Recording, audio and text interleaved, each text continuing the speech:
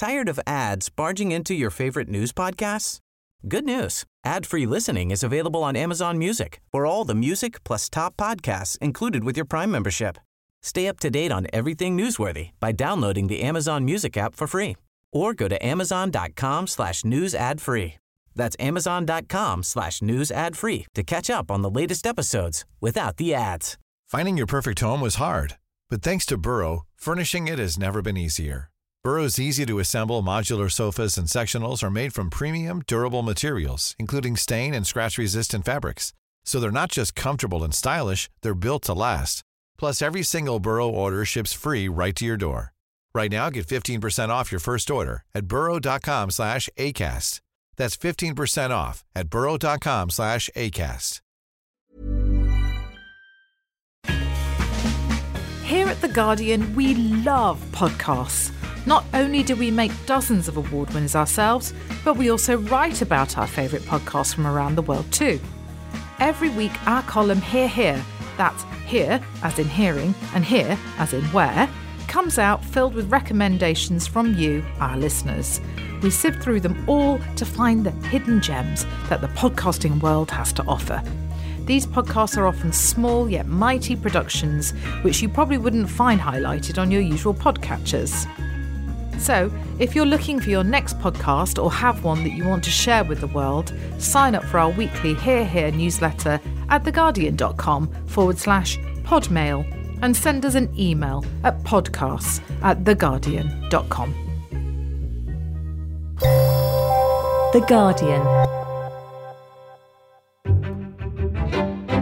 Hello and welcome to Brexit Means, The Guardian's weekly dive into the ever murkier waters of Brexit. This time, it's a tale of 3 speeches, a letter, a potentially explosive chinwag at Chequers, and a bit of a bombshell. With me to take a plunge into the deep are Lisa O'Carroll, The Guardian's Brexit correspondent, and Dan Roberts, Brexit policy editor, whose somewhat damning profile of the UK's chief negotiator, David Davis, set a fair few tongues wagging this week, but more of that anon. Welcome both. In the absence of any actual decisions on Brexit, it seems we've got speeches. First, Boris Johnson supposedly reaching out to Remainers while simultaneously stressing the benefits of the kind of hard separation he wants. Not an easy balance to strike, and the consensus was probably he didn't manage it.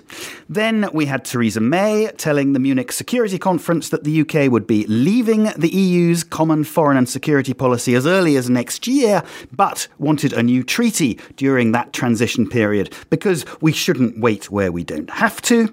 And finally, David Davis himself in Vienna, insisting that Brexit will not change the kind of country that Britain is, and promising the UK's future regulations would stay broadly aligned with EU rules. So 3 speeches, Dan. Let's start with you. You were in Vienna to hear the Davis speech, weren't you? Coincidentally or not, I don't know, on the day that your not entirely flattering profile of him appeared. How did that go? Well, the speech was better than expected in that it was the first speech I've heard from the government for a while that has fessed up to just how limited its options were. And headline was that he was telling everybody that Britain wouldn't be a Mad Max dystopia after Brexit. The bar has sunk very low, if that is the threshold for success. And the speech very much mirrored that. He was telling a business audience in Europe that Brexit would not change the fundamental nature of Britain. Now, if that's the end result of a referendum that was meant to be revolutionary, I think they've got some explaining to do. And that's why I think we're seeing such pushback from the Brexiteers in government, because people are saying, what is this all about? It's a pretty far cry from that sort of, picture that they painted in the early days, at least of a bonfire of red tape, isn't it? Yeah, I mean, this makes the 350 million on the side of a bus look like a small little fib in comparison. I mean, we were told, the country was told, that Britain was suffocating in EU red tape and that the very first thing Brexit would do would be to cut British business free of that. Both of those turned out to be lies, given what we're now being told by the government. First of all, they're saying, actually, you know what, Britain helped draft a lot of that regulation, and we're quite proud of it. Davis said exactly that. And secondly, that not only can we not live without it, because it's very much the thing that gives us access to all of the markets that we need, but we don't want to not live without it because it's the thing that also makes Britain a civilised place to be. This is the regulation that protects our food standards and our children's toys and all these other things. And so we're not going to be in a race to the bottom. We're going to be in a race to the top. We're going to keep all this stuff, and we're quite proud of it. If you'd put that in the mouths of a Remainer, it would have sounded Panglossian. But in the mouths of a Brexiteer, it sounds like a devastating lie. We've been conned, This is not what people thought the referendum was about. Okay. And did you confront the great man himself, or did he confront you? Actually, one of my colleagues on The Telegraph asked him about my profile of him, which was based, I must admit, to be clear, I tried not to interject myself into this. You were simply relaying the views of a lot of people who know him well. A dozen people who worked with him very closely over the last 2 or 3 years, mainly within government, some on the other side of the fence, but mostly these are sources within Whitehall, within Number 10, within DexU. And what I wanted to try and put together was a piece that looked at how we got here and the sense of bluster that is now being called. This was the reason David Davis was appointed, was that somebody in Number 10 explained to me he was the man who would go out and continue to sell Brexit to the country long after there was anything to sell, that he was ultimately, he had confidence and the bluster to take this through. And what we're seeing, I think, all over the place this week, we're seeing signs that has run out of road, that the bluster approach to Brexit has caused enormous damage. And I wanted to examine in that piece how that's come about. And I think so much of that is tied up. Wrapped up in the personality of David Davis himself. Who he is and the kind of politics he represents. Interesting. Well, I recommend for anybody who hasn't, please do read it. It's a great and very revealing portrait with help from Jennifer in Brussels. Yes. Yeah.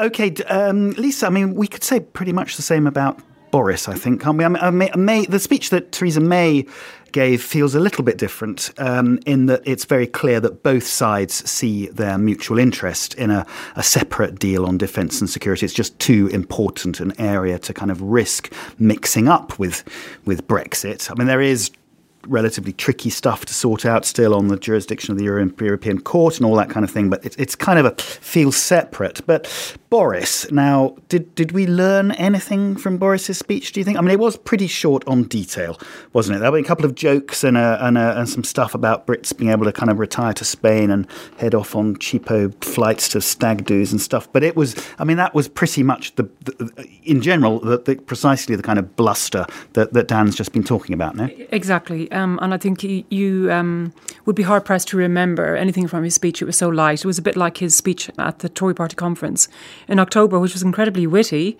He, forces the listener or the reader to turn to the dictionary usually.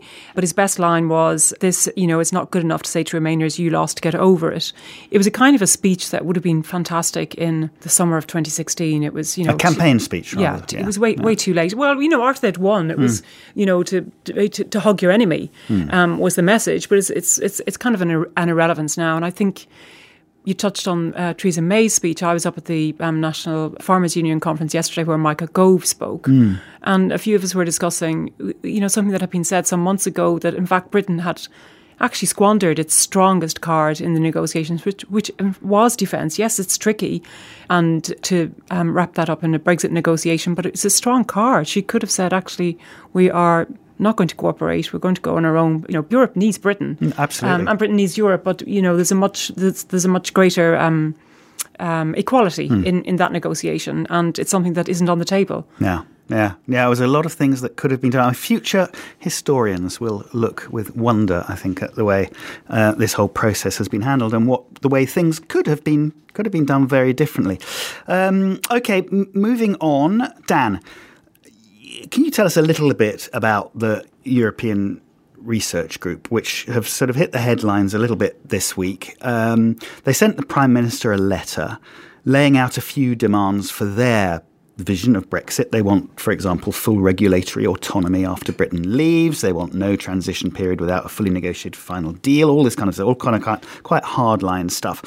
Now, how significant is that group first, and how significant is that letter? The moderates, Brexit moderates, have been up in arms, calling it a ransom letter and everything else. But at the very least, it has to put some pressure on the Prime Minister ahead of this potentially explosive Chequers meeting later this week, does it not? Where the Cabinet's supposed to sort of finally thrash out what it actually wants from Brexit in the end state. Yes, I mean, I would describe that letter as a shot across the bows ahead of the Chequers meeting rather than a shot below the waterline. It is entirely expected that the hardline Brexiteers on the backbenches, which is what most of the signatories of that letter are, would be anxious at the moment and would be wanting to make sure that this backpedalling we're seeing from Davis and others does not result in Brexit in name only, which is what they really fear. But the thing they fear even more than that is no Brexit. And another thing they also fear is Jeremy Corbyn as Prime Minister. And those two things, I think, are putting a significant check on their room for manoeuvre at the moment. They can howl with rage and they can write these letters. But if you look very carefully at their demands, they're actually more evidence of this softening of ambition that we're seeing at the moment. And many of their demands are not that million miles away from what the government is attempting to do. For example, on regulation, they have a line right at the top of the letter that says Britain must preserve the right to change the rules after Brexit. Well, they're not saying actual. We are going to change the rules after Brexit. They aren't saying there must be a bonfire of regulation. Actually, they're not saying that much dissimilar to David Davis, which is that immediately after Brexit, not much will change at all. But we'd like the option of maybe one day further down the line, we might want to. If that's coming from the likes of Jacob Rees-Mogg and people outside the government, you can only imagine the sort of realism that's beginning to dawn on the people inside government that are actually having to negotiate this stuff. So I think actually the real they don't have any choices. They have to go along. They have to keep propping up this government because the alternatives are far, far worse for them. So I think the real pressure and the real movement and the place to watch over the next few weeks is going to be on the left of the party, the soft, the sort of Ken Clarke, Anna Soubry wing. Yeah. And they have already got one scalp under their belt, which is before Christmas. Dominic Grieve led this rebellion, which forced a meaningful vote on the terms of withdrawal. They have another opportunity to do that in a couple of weeks' time when there's a Ken Clarke amendment coming up on having a customs union after Brexit, which if Labour join them, and there are very strong signs overnight that Corbyn is ready to do that, they have the opportunity to give the government a really big bloody nose on something that makes this debate over regulation look like a fairly small thing. Because if there is a customs union after Brexit, that means no independent trade policy. That means no Liam Fox, no Department of International Trade, and yet another major plank for all this why we're having Brexit is removed. So that's something I think that the government really will have to worry about. And if that shot gets fired, that is below the waterline. The whole ship starts to sink. Holds the project. Yeah. Holds the whole project. Okay. Lisa, your speciality a bit now, if you don't mind me saying so. This Ireland, the question of the Irish border. It's beginning. We've been predicting this obviously for a very long time, but it really does seem to be coming back to bite everybody now quite painfully.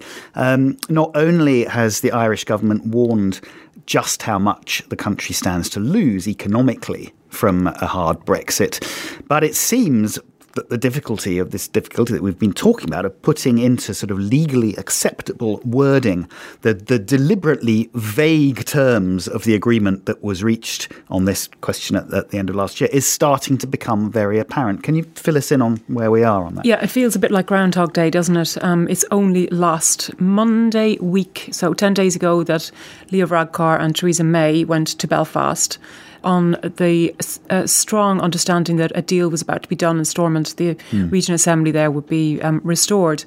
And that didn't happen. The DUP pulled the plug that or announced that the talks had collapsed on Thursday. And we seem to be right back to square one. And the DUP seem to be, and you can see why they're doing it, milking this window they have where they are in power in Westminster.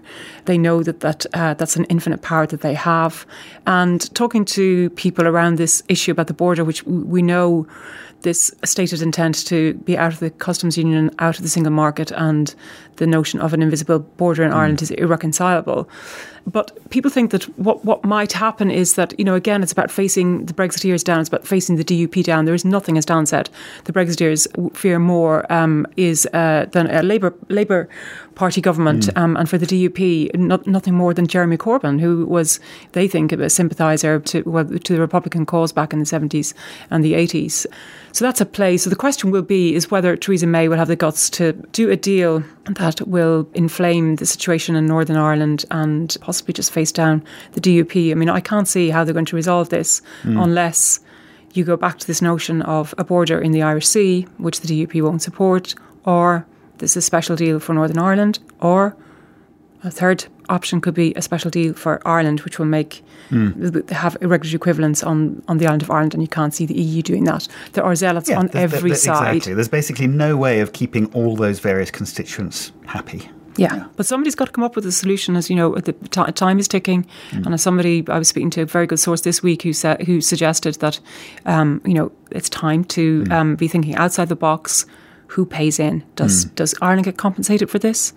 Does Britain have to pay in for this? There has got to be some imaginative thinking around this, and we can't keep going back to this question of irreconcilability of paragraph 49 and paragraph 50 in the joint report in December, which is about Ireland. Okay, well, we mentioned Labour there briefly. We've both mentioned Labour and possibility of a Corbyn government, and that being kind of the ultimate bogeyman for so many people in this debate. Labour's position does appear to be shifting, doesn't it? I think.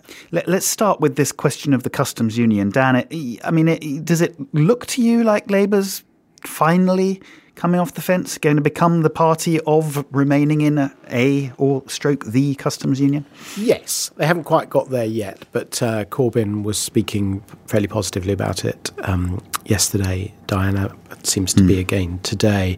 And the logic is quite compelling for the simple reason that, and they haven't spelt it out this way, this is my interpretation, but the downside of remaining in a customs union, as we've discussed many times on this programme, is the inability to have an independent trade policy and strike lots of free trade deals around the world, particularly with America. Now, if there is one thing a Corbyn government would not be about, it's striking free trade deals with the Trump administration. These are not high up their list of priorities. They have a huge suspicion about the notion of free trade generally, let alone some of the modern types of free trade deals which shift a lot of power towards corporations and markets and away from people. They want to do quite the opposite. They want to protect British industry, quite possibly in ways that would cut across trade deals, certainly EU state aid rules. And so I don't think they have much to lose by adopting a customs union. The only thing they are, I think, playing a long game with is that they know that being ambiguous around Brexit has served them quite well so far, much to the infuriation of many Guardian readers. They have not nailed their colours to the mast on Brexit for the simple tactical reason that they're happy to let the Tories stew on this. Yeah. And I think you will see them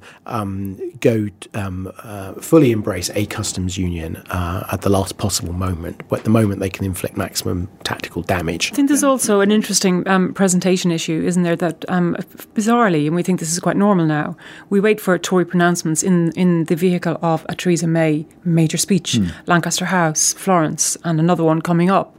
And with Labour, it's the opposite. Things have just been trickling out. Like Rebecca Long-Bailey, the business shadow spokesman, was on the Today programme about 2 weeks ago, and she mentioned this in a very sort of gentle interview with Michelle Hussein. And I kind of thought, is this a Labour announcement? We don't know. She just said we want to be in the customs union. The Labour Party aren't.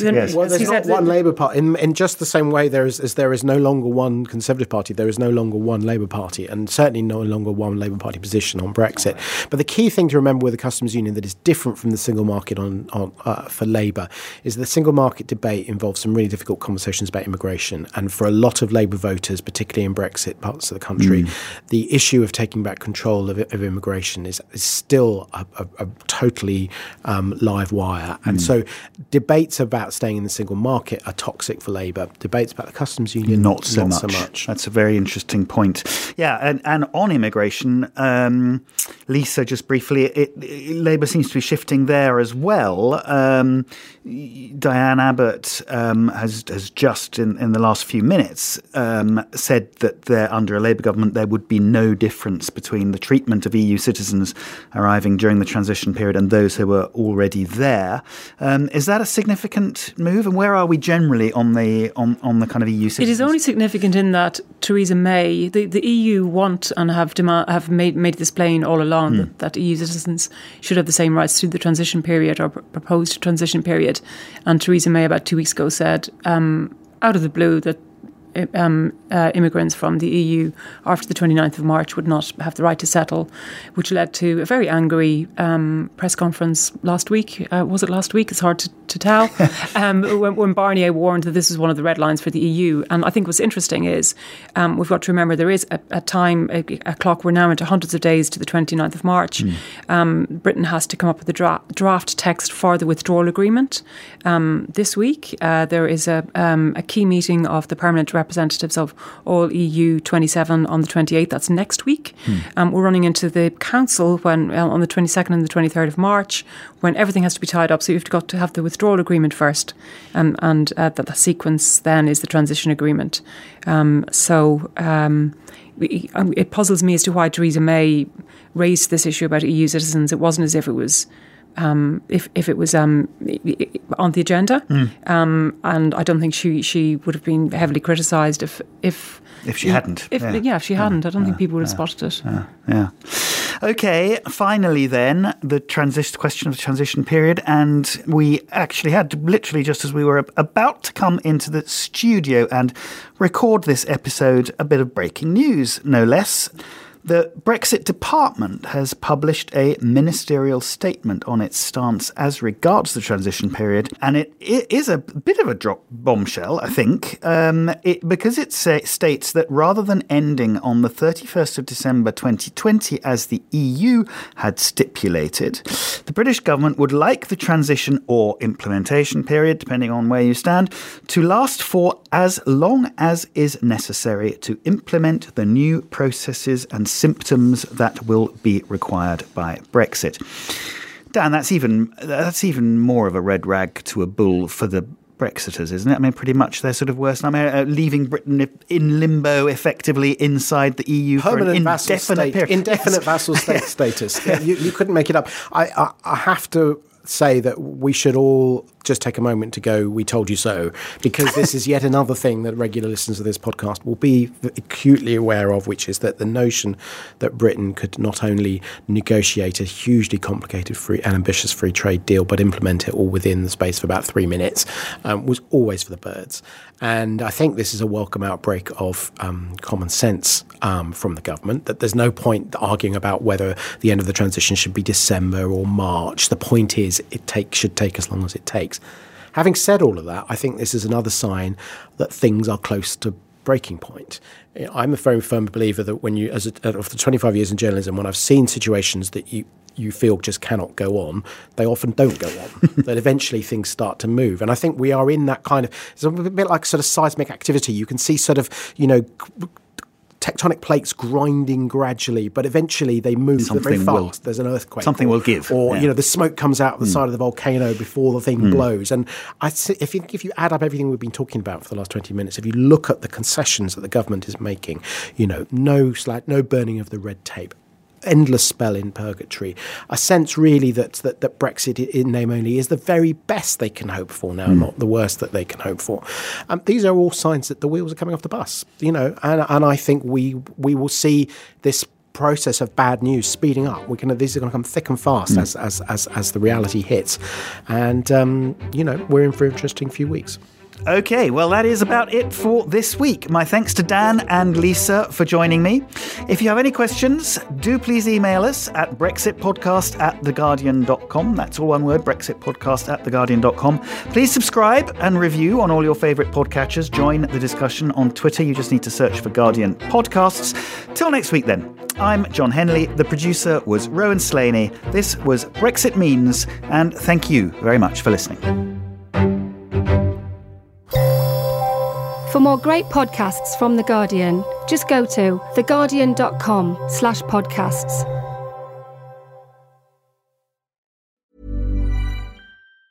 Tired of ads barging into your favorite news podcasts?